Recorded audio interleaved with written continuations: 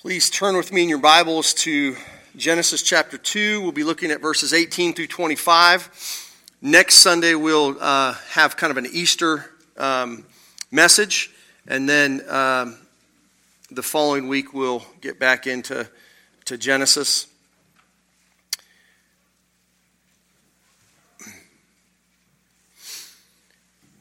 The world in which you live rejects the institution of marriage. God's ideal is deemed by some as nothing more than fantasy,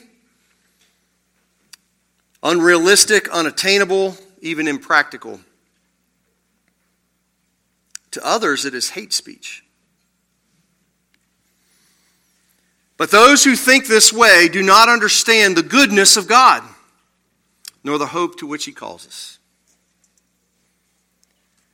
Before I enter into this discussion, this sermon, this passage, you need to hear that God knows you. He knows full well if you've been living in a difficult marriage. He knows if you have the unfulfilled longing to be married. Maybe you question the goodness of the institution of marriage because you have lived in a home full of fighting or strife. God understands. He cares deeply for you. And He understands that even in a world full of people, you can feel alone. Wherever you are, He wants to meet you. He understands you in a way that no one else does. And I hope, maybe more than anything else today, that as we walk through this passage, you will see the goodness of your God. I pray that as you see His final plan for marriage, I pray that your heart will be stirred. You see, it is in His creation of the woman that God begins to show us His final plan for the church. So whatever degree of loneliness that you are experiencing today, God ultimately calls you to embrace Jesus. He is the only sure and ultimate solution to your loneliness. In Genesis 1, we were given a brief summary statement of the creation of the man and the woman. We learned there that God created two sexes, male and female.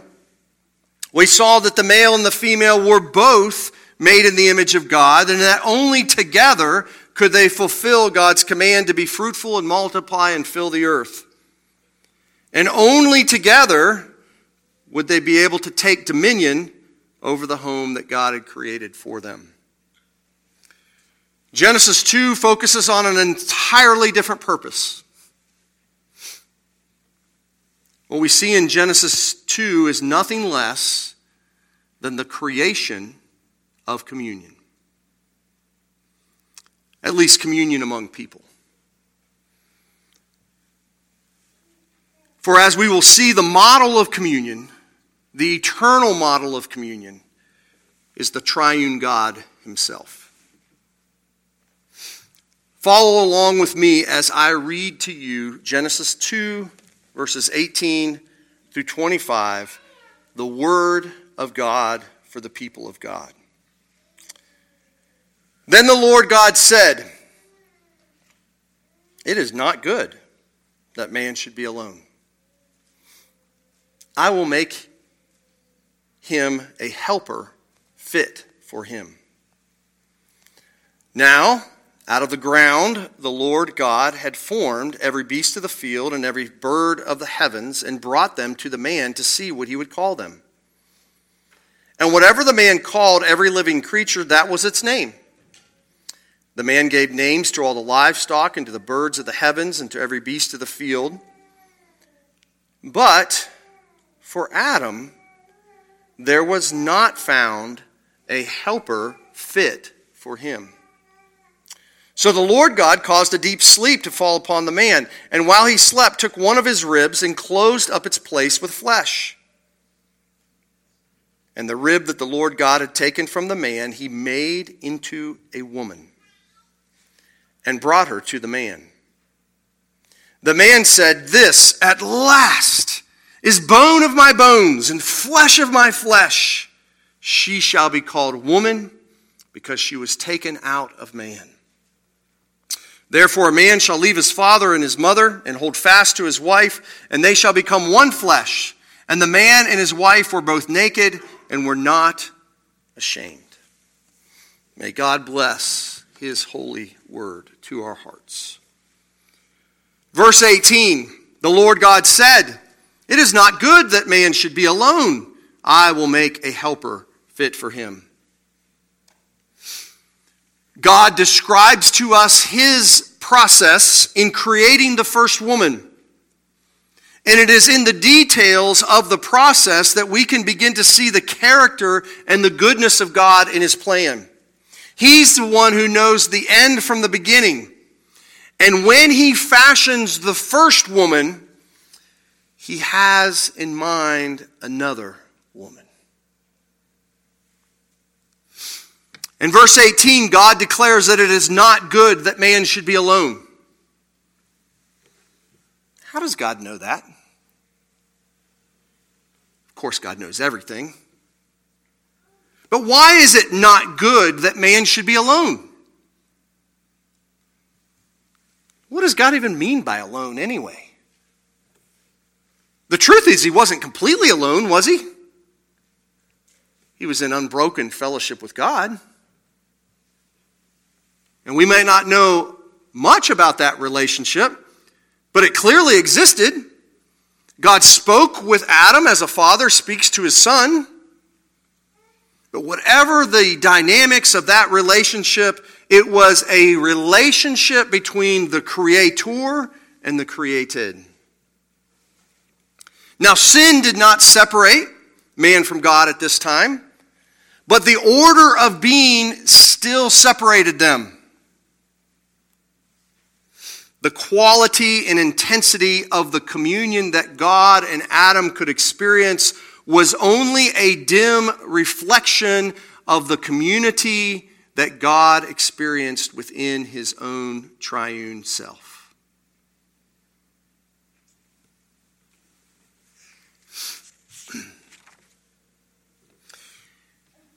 But when God made Adam, he made him in his image.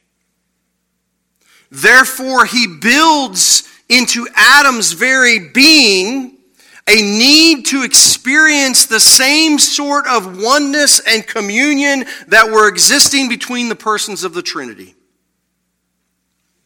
Because God knows himself, and because he perfectly knows the man that he has created, he recognizes the aloneness and it's not being good even before Adam feels it.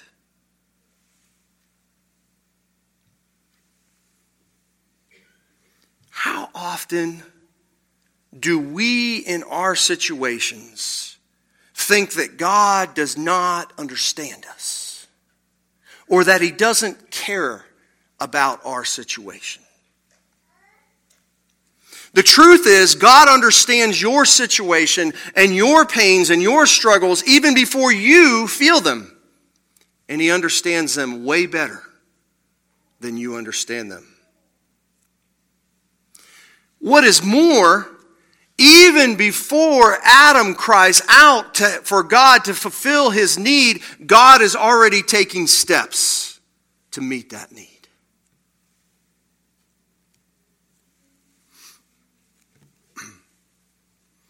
Now I want you to think about God in Trinity just for a moment. One God existing in three persons.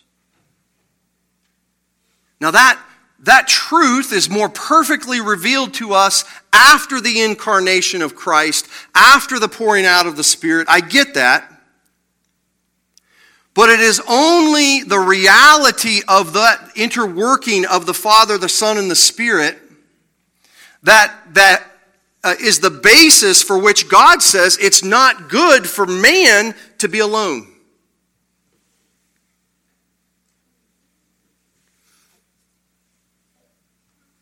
The Father and the Son and the Spirit are of the same essence. There's not three gods. And yet the Father and the Son and the Spirit are different from one another in persons. They're not the same person. There are three persons. There's an otherness in the Trinity. The Father is not the Son is not the Father, and the Spirit is not the Son or the Father. There's an otherness in the communication that takes place.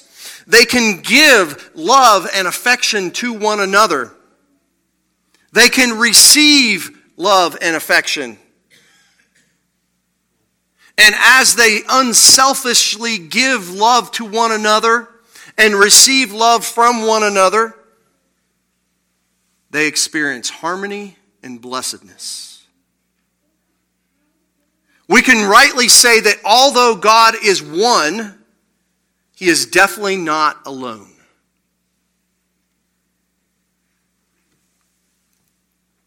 God understands the deepness of the joy, the profoundness of communion within His own one being.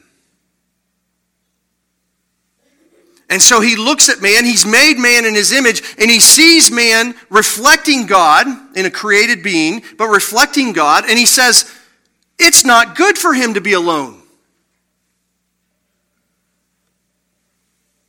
Man needs communion with someone who is of the same essence as himself.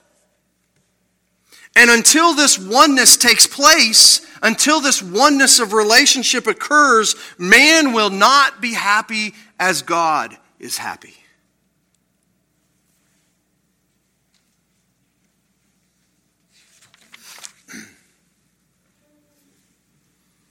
Can you see the goodness of God? God wants man to experience the same blessedness that he experiences within himself.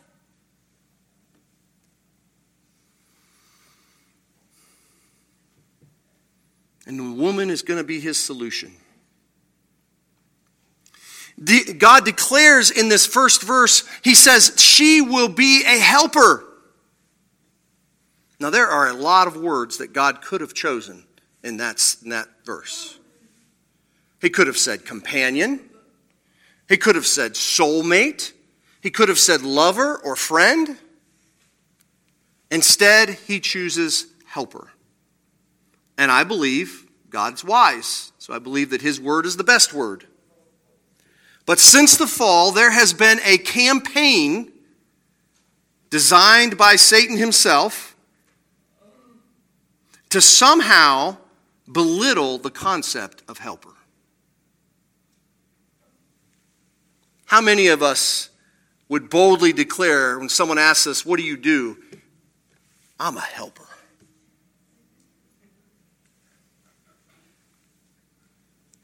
What?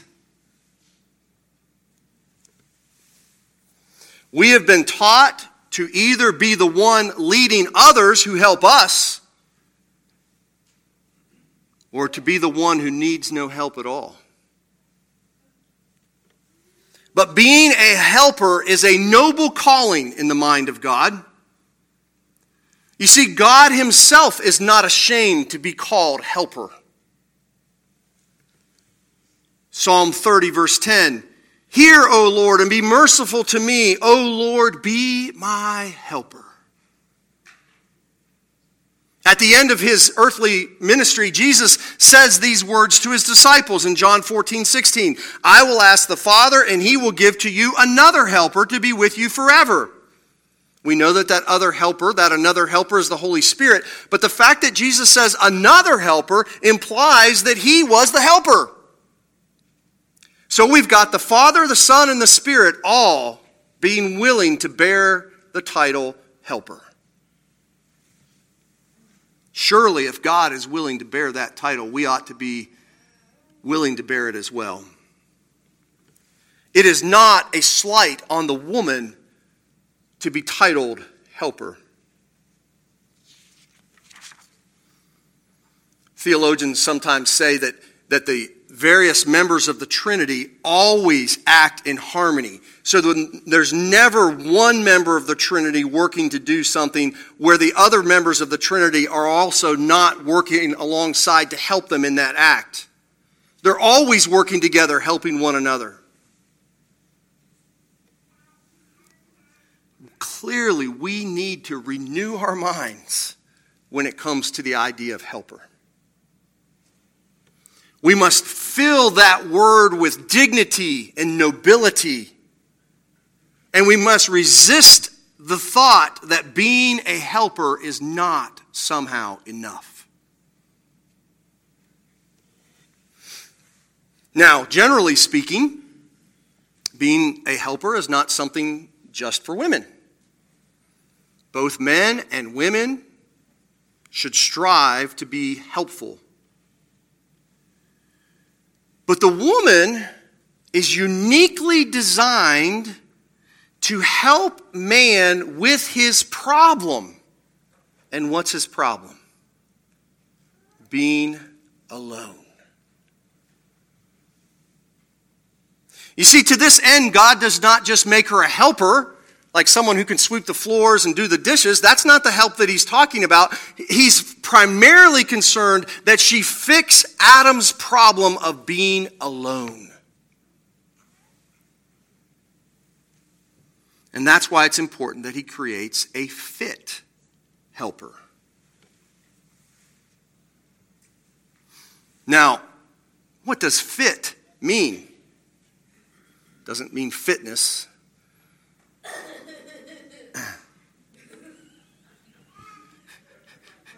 Not sure why she thought that was funny. The word is keneged. Keneged. Keneged. The it just means like or according to. And the neged means before another, in front of, facing. Sometimes it's even spoken of as verbal speech that is going on. Communication. It seems to me, and while there's a lot of different ideas that you could gather from this, it is absolutely essential to understand that the woman was designed to help communicate with man.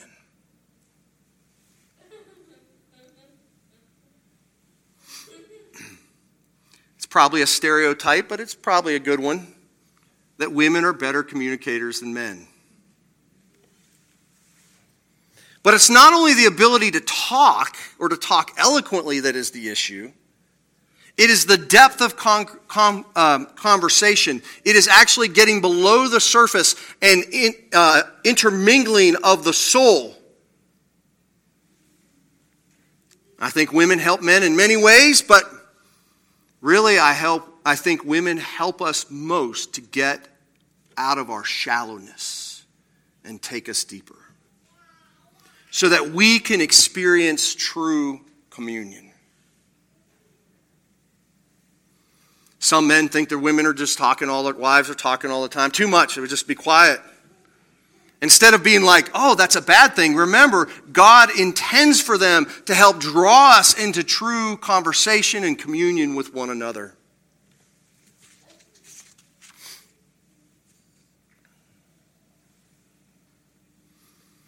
Of course, and this is really, I think, fun to think about, with the creation of the woman, God creates every other relationship. With the creation of the woman, every other form of relationship begins. He is forming a community. And I think it's true that men will have some form or some level of communion with other men. Women will have communion with other women. Men and women experience some level of communication in every relationship that they partake of, varying degrees. Now, the marriage relationship has the capacity for the deepest level of communion. But I believe that when you are walking through the grocery store and you smile and say hello to an acquaintance, a faint level of communion takes place. Sometimes you have casual acquaintances, sometimes you have deeper friendships. As Christians, we certainly in sharing Christ have a level of communion because we share Christ with one another. There are varying levels of communion, but it all begins right back here with the creation of the woman. By the way, I don't think we should demand every relationship to be on the deepest level. Nor should we demand that even the deepest relationship, the marriage relationship, should always be on the deepest level all the time. That's not the point. It's not wrong to need some time of alone. I would tell us that I'll try to bring this up as often as I can because I think it's so critical. Technology has the ability to isolate you. I don't think that iPhones are evil necessarily. I don't think that TV or other things are evil, but I do think you have to control them and not let them control you because they do work to isolate us.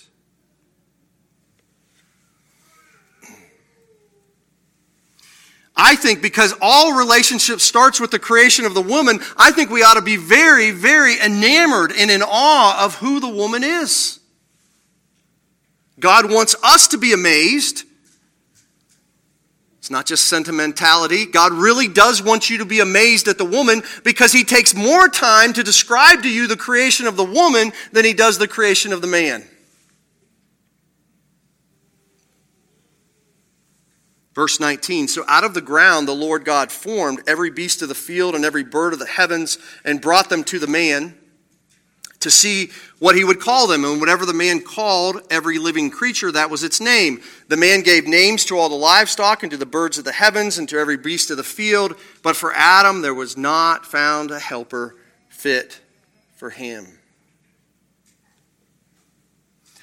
God is setting you up. He's building tension. Man doesn't understand that he is alone and that he needs companionship, but God does, and God takes the time to let Adam feel his aloneness.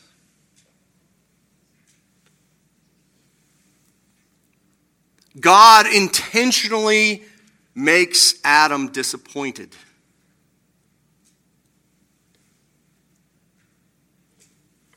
I'm not sure where we got the idea of the dog being man's best friend, but that is entirely unscriptural.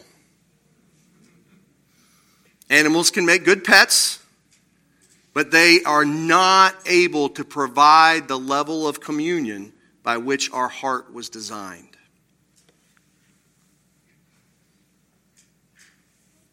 You see, after this process, Adam goes, wait a minute. You know, two of these kind of animal, two of these, where's my companion?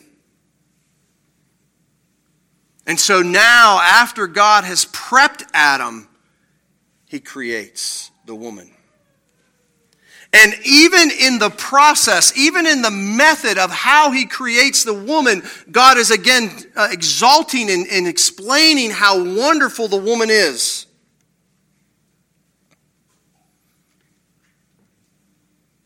You know, he didn't have to even tell us how he created the woman. She could have just been there. We'd all been, I wonder how she got here. Right? Or he might have chosen some other method. These are just musings, but I think it's helpful.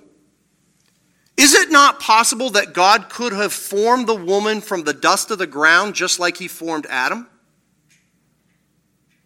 What would have been wrong with that? Women still have all the same features of a woman, and yet formed from the ground. God didn't do that.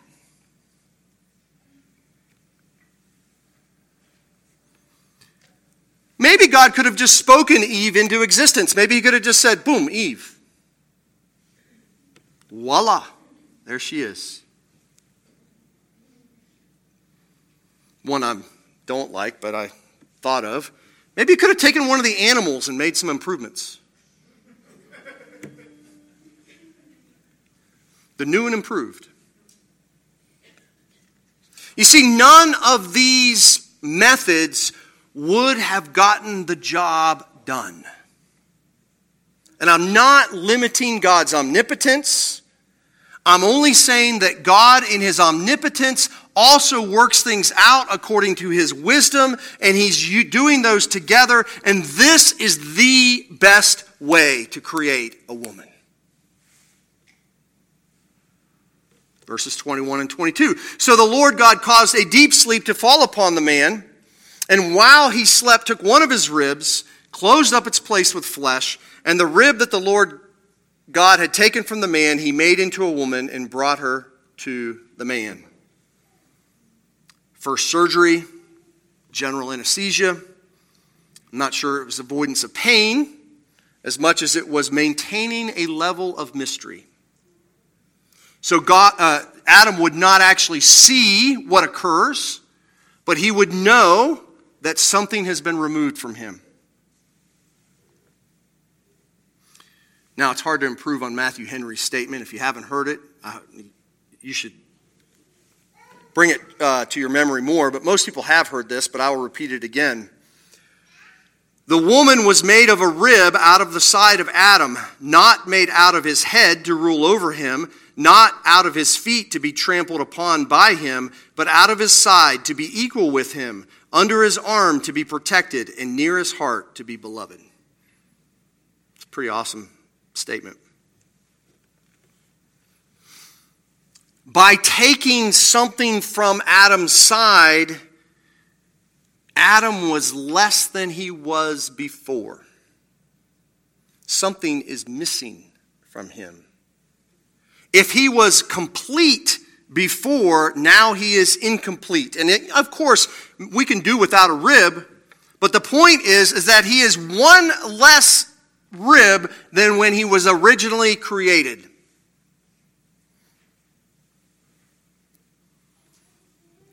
Of course, it is somewhat physical, but it is also symbolic. Man is now incomplete as a person, body and soul. Before the surgery, man was complete yet alone. After the surgery, man is incomplete. Only in communion with the woman will he once again be complete and not alone.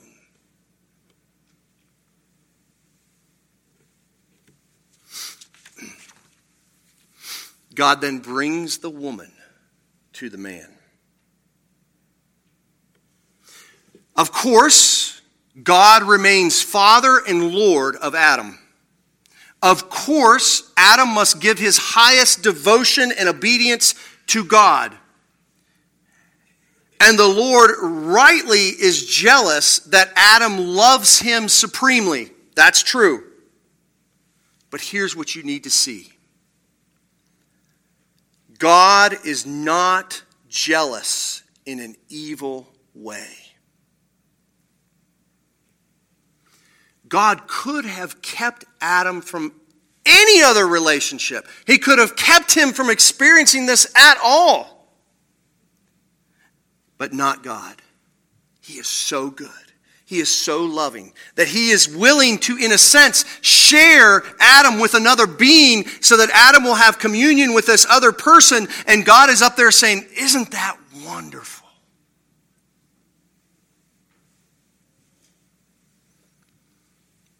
Please do not doubt in the midst of your own painful and fallen situation, do not doubt the character of God's good love towards you. You may not be experiencing communion in your relationships right now, but never for a moment think that it is in God's eternal plan to keep you from the experience of true communion. He wants it more than anyone else.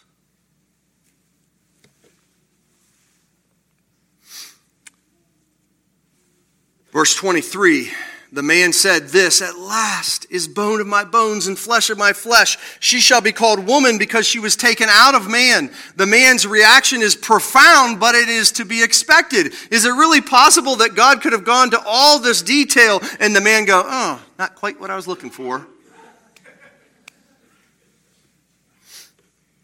Adam is making a physical observation when he says, "Bone of my bone, flesh of my flesh." That is a physical observation. But it is more than just a physical observation. The man and the woman are not simply made of similar materials. Adam recognizes when he looks at the woman, he sees himself. Now, I'll try to illustrate this in a very poor, but it's a thing that popped into my head. In my office, there is a picture frame of Geronimo. And we won't go into the whole Geronimo reasons for that, but there's a picture of Geronimo, and the frame is of really old wood. It's yellow poplar. I asked my dad about that. And there's nothing particularly special about yellow poplars. Lots of trees out there made of yellow poplar. But that frame was fashioned out of the siding of the barn on the farm where I grew up. I think the barn was built in the 1840s. I worked in that barn. I played in that barn. I contemplated life sitting up on the beams up in the rafters. I still remember those memories. I remember playing with my brother. I remember beating my brother up for the first time in that barn.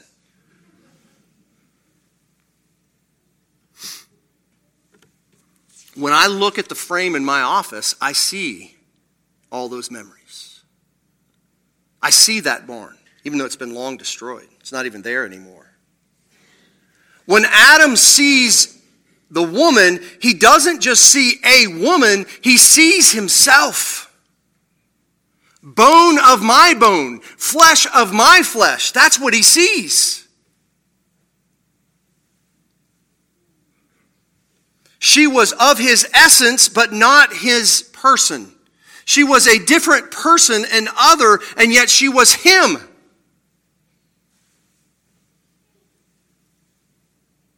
So finally, he is saying what the Trinity, and I'm not saying he's putting all this together in terms of Trinity, but what God is experiencing, I now have the capacity to experience.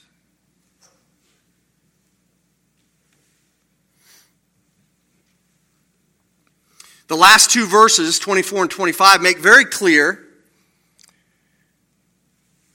that this communion between the man and the woman is establishing the institution of marriage. One man, one woman, permanent for a lifetime. That's what it's establishing. There's a sense that this one man, one woman, the exclusivity of that enables the deepest levels of communion. I think the permanency of it in some way establishes the lifelong necessity of experiencing this communion over time, because the Trinity obviously was experiencing their communion over eternity. So there's this lifelongness, there's this exclusivity.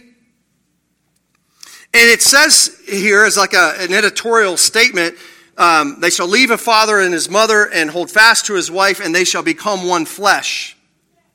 And in that, God is declaring that the goal of every marriage is oneness, one flesh, physical and spiritual oneness. And just so you know, this is the reason why God does not want sex before or outside of marriage. Not because there's something out there that's really, really good and he just doesn't want you to have it. He wants to preserve the sexual relationship to a lifelong commitment where true love is being developed. God is good in this.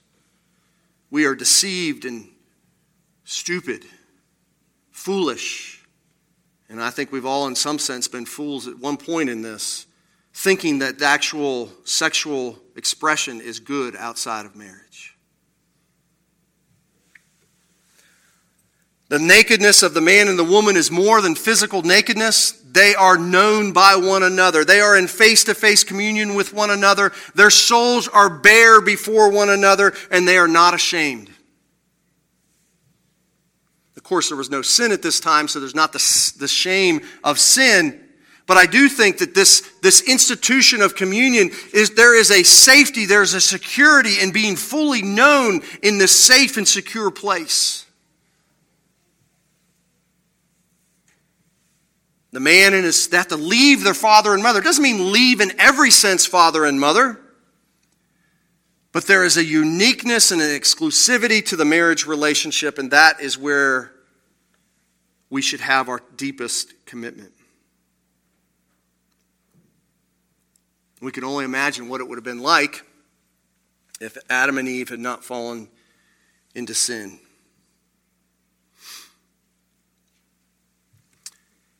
Every one of you, whether you are in a healthy marriage or a difficult one, whether you are widowed or divorced or single, it does not matter. Every one of us, in some sense, has failed to experience the fullness of the communion with someone just like us. Even in the best marriage, we've all fallen short. Loneliness is real for everyone. Some more than others.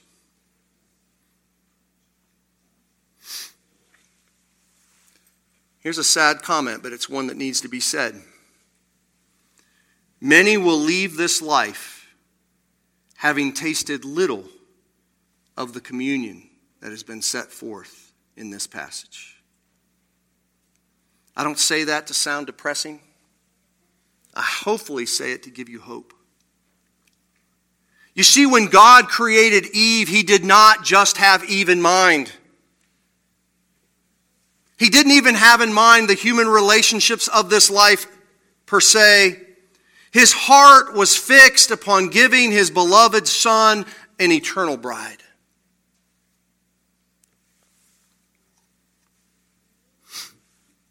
If you are going to hunger and thirst for true communion in an eternal marriage, you must believe that God has compassion in your present loneliness.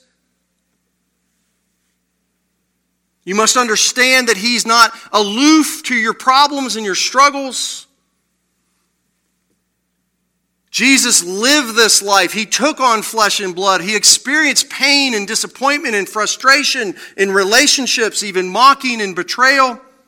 And while He hung on the cross, He said, my God, why have you forsaken me? And I know that God in every sense had not forsaken Christ, but I also know that as He bore the weight of our sin, there was a breach, there was a separation of the communion that the Father and the Son had experienced throughout all eternity. And He's on the cross and He's saying, oh my goodness, you have forsaken me. Not because He had done anything wrong, but because He bore your sin. Jesus on that cross felt aloneness. Deeper than the lashes, the cuts, the scars, the spear that pierced His side. It was feeling the anger of His Father against sin and His own aloneness. Why would Jesus do that? Why would He? Hebrews 12:2 says, for the joy that was set before Him, He endured the cross, scorning its shame. What was this joy? It was the joy of having His own bride, His own fit helper, the church. Jesus endured shame so that we could stand before Him naked and without shame, holy and blameless in His sight.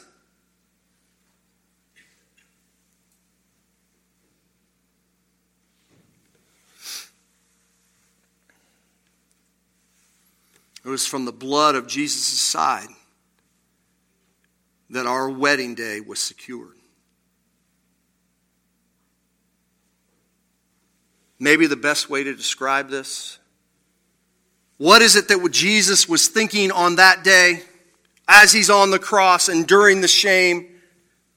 It was his thought that one day the Father would bring to him a bride, and he would look at her and say, "Bone of my bone, flesh of my flesh," at last.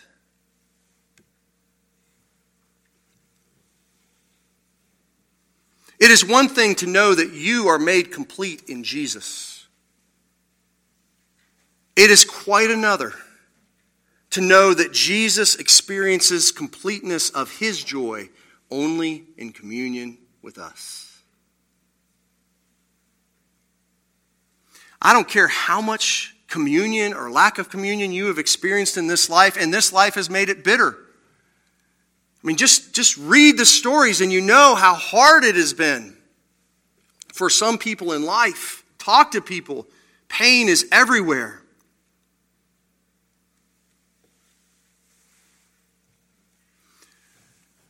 No matter how much communion is kept from you in this life, nothing will ever rob you of the fullness of communion that awaits you on that day.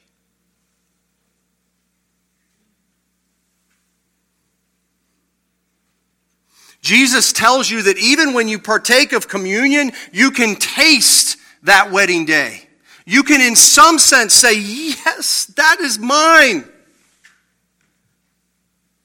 As you seek the Lord in prayer, not only as Father and Lord, which we do, but also you seek Jesus as your groom to have fellowship with you.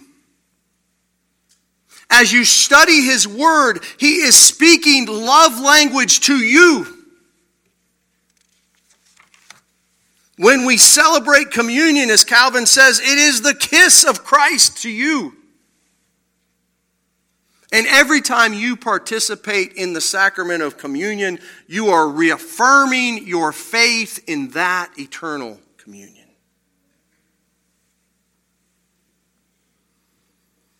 Do you believe that he is making you into a fit helper?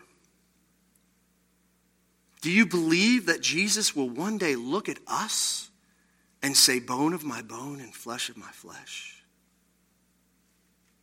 Are you looking forward to being his fit helper? I am. I don't understand it. Scares me. But that's what makes everything else meaningful. It's what makes life doable. That everything within my being will be satisfied as I have this fellowship with Christ and with the rest of the church for all eternity. Elders, if you would, please come forward, and we will try to segue right into communion.